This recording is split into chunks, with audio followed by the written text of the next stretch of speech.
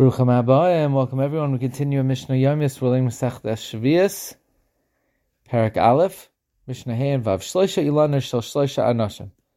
We mentioned before that when a Beisa has 3 trees, then you're allowed to plant the whole field until Shavuos.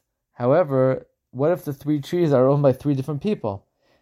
So the halachas, they are still mitzaref. Harei mitzarefes v'choshen kol beisa b'shvil. And they join together, and you could plow the whole beisa on their account. V'chama yehei beineim. How much can there be between them, and you could still plow the whole field?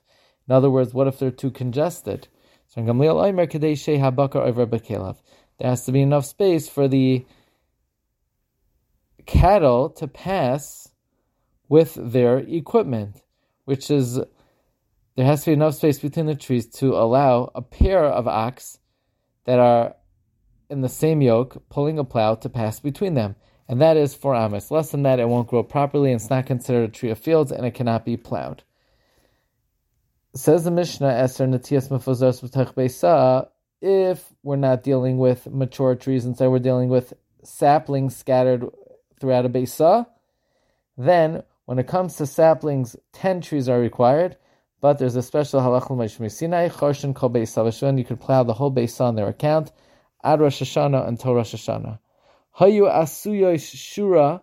What if they were made and they were growing in a line, umukafei satara, or they were surrounded by a fence? In Chorshen lahem ela l'tzarkan. You can only plow for them for their needs, meaning their immediate area, and you can't plow the whole field, because if you plow the whole field beyond the line or beyond the fence, it looks like you're plowing it for the next year, the Shemitah year. Wishing everyone a wonderful day.